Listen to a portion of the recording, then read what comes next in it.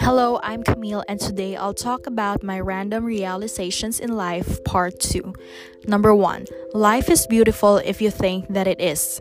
Number 2, you'll become at peace when you stop reacting to everything that the people say. Number 3, not complaining about everything makes you less irritable. Number 4, stop living in the past.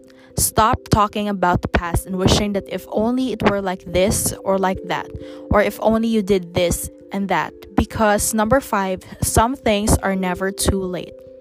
Number 6, people will always have something to say, whether it's good or bad, to your appearance, to the things that you do, to your plans, to your actions, and just whatever you can think of.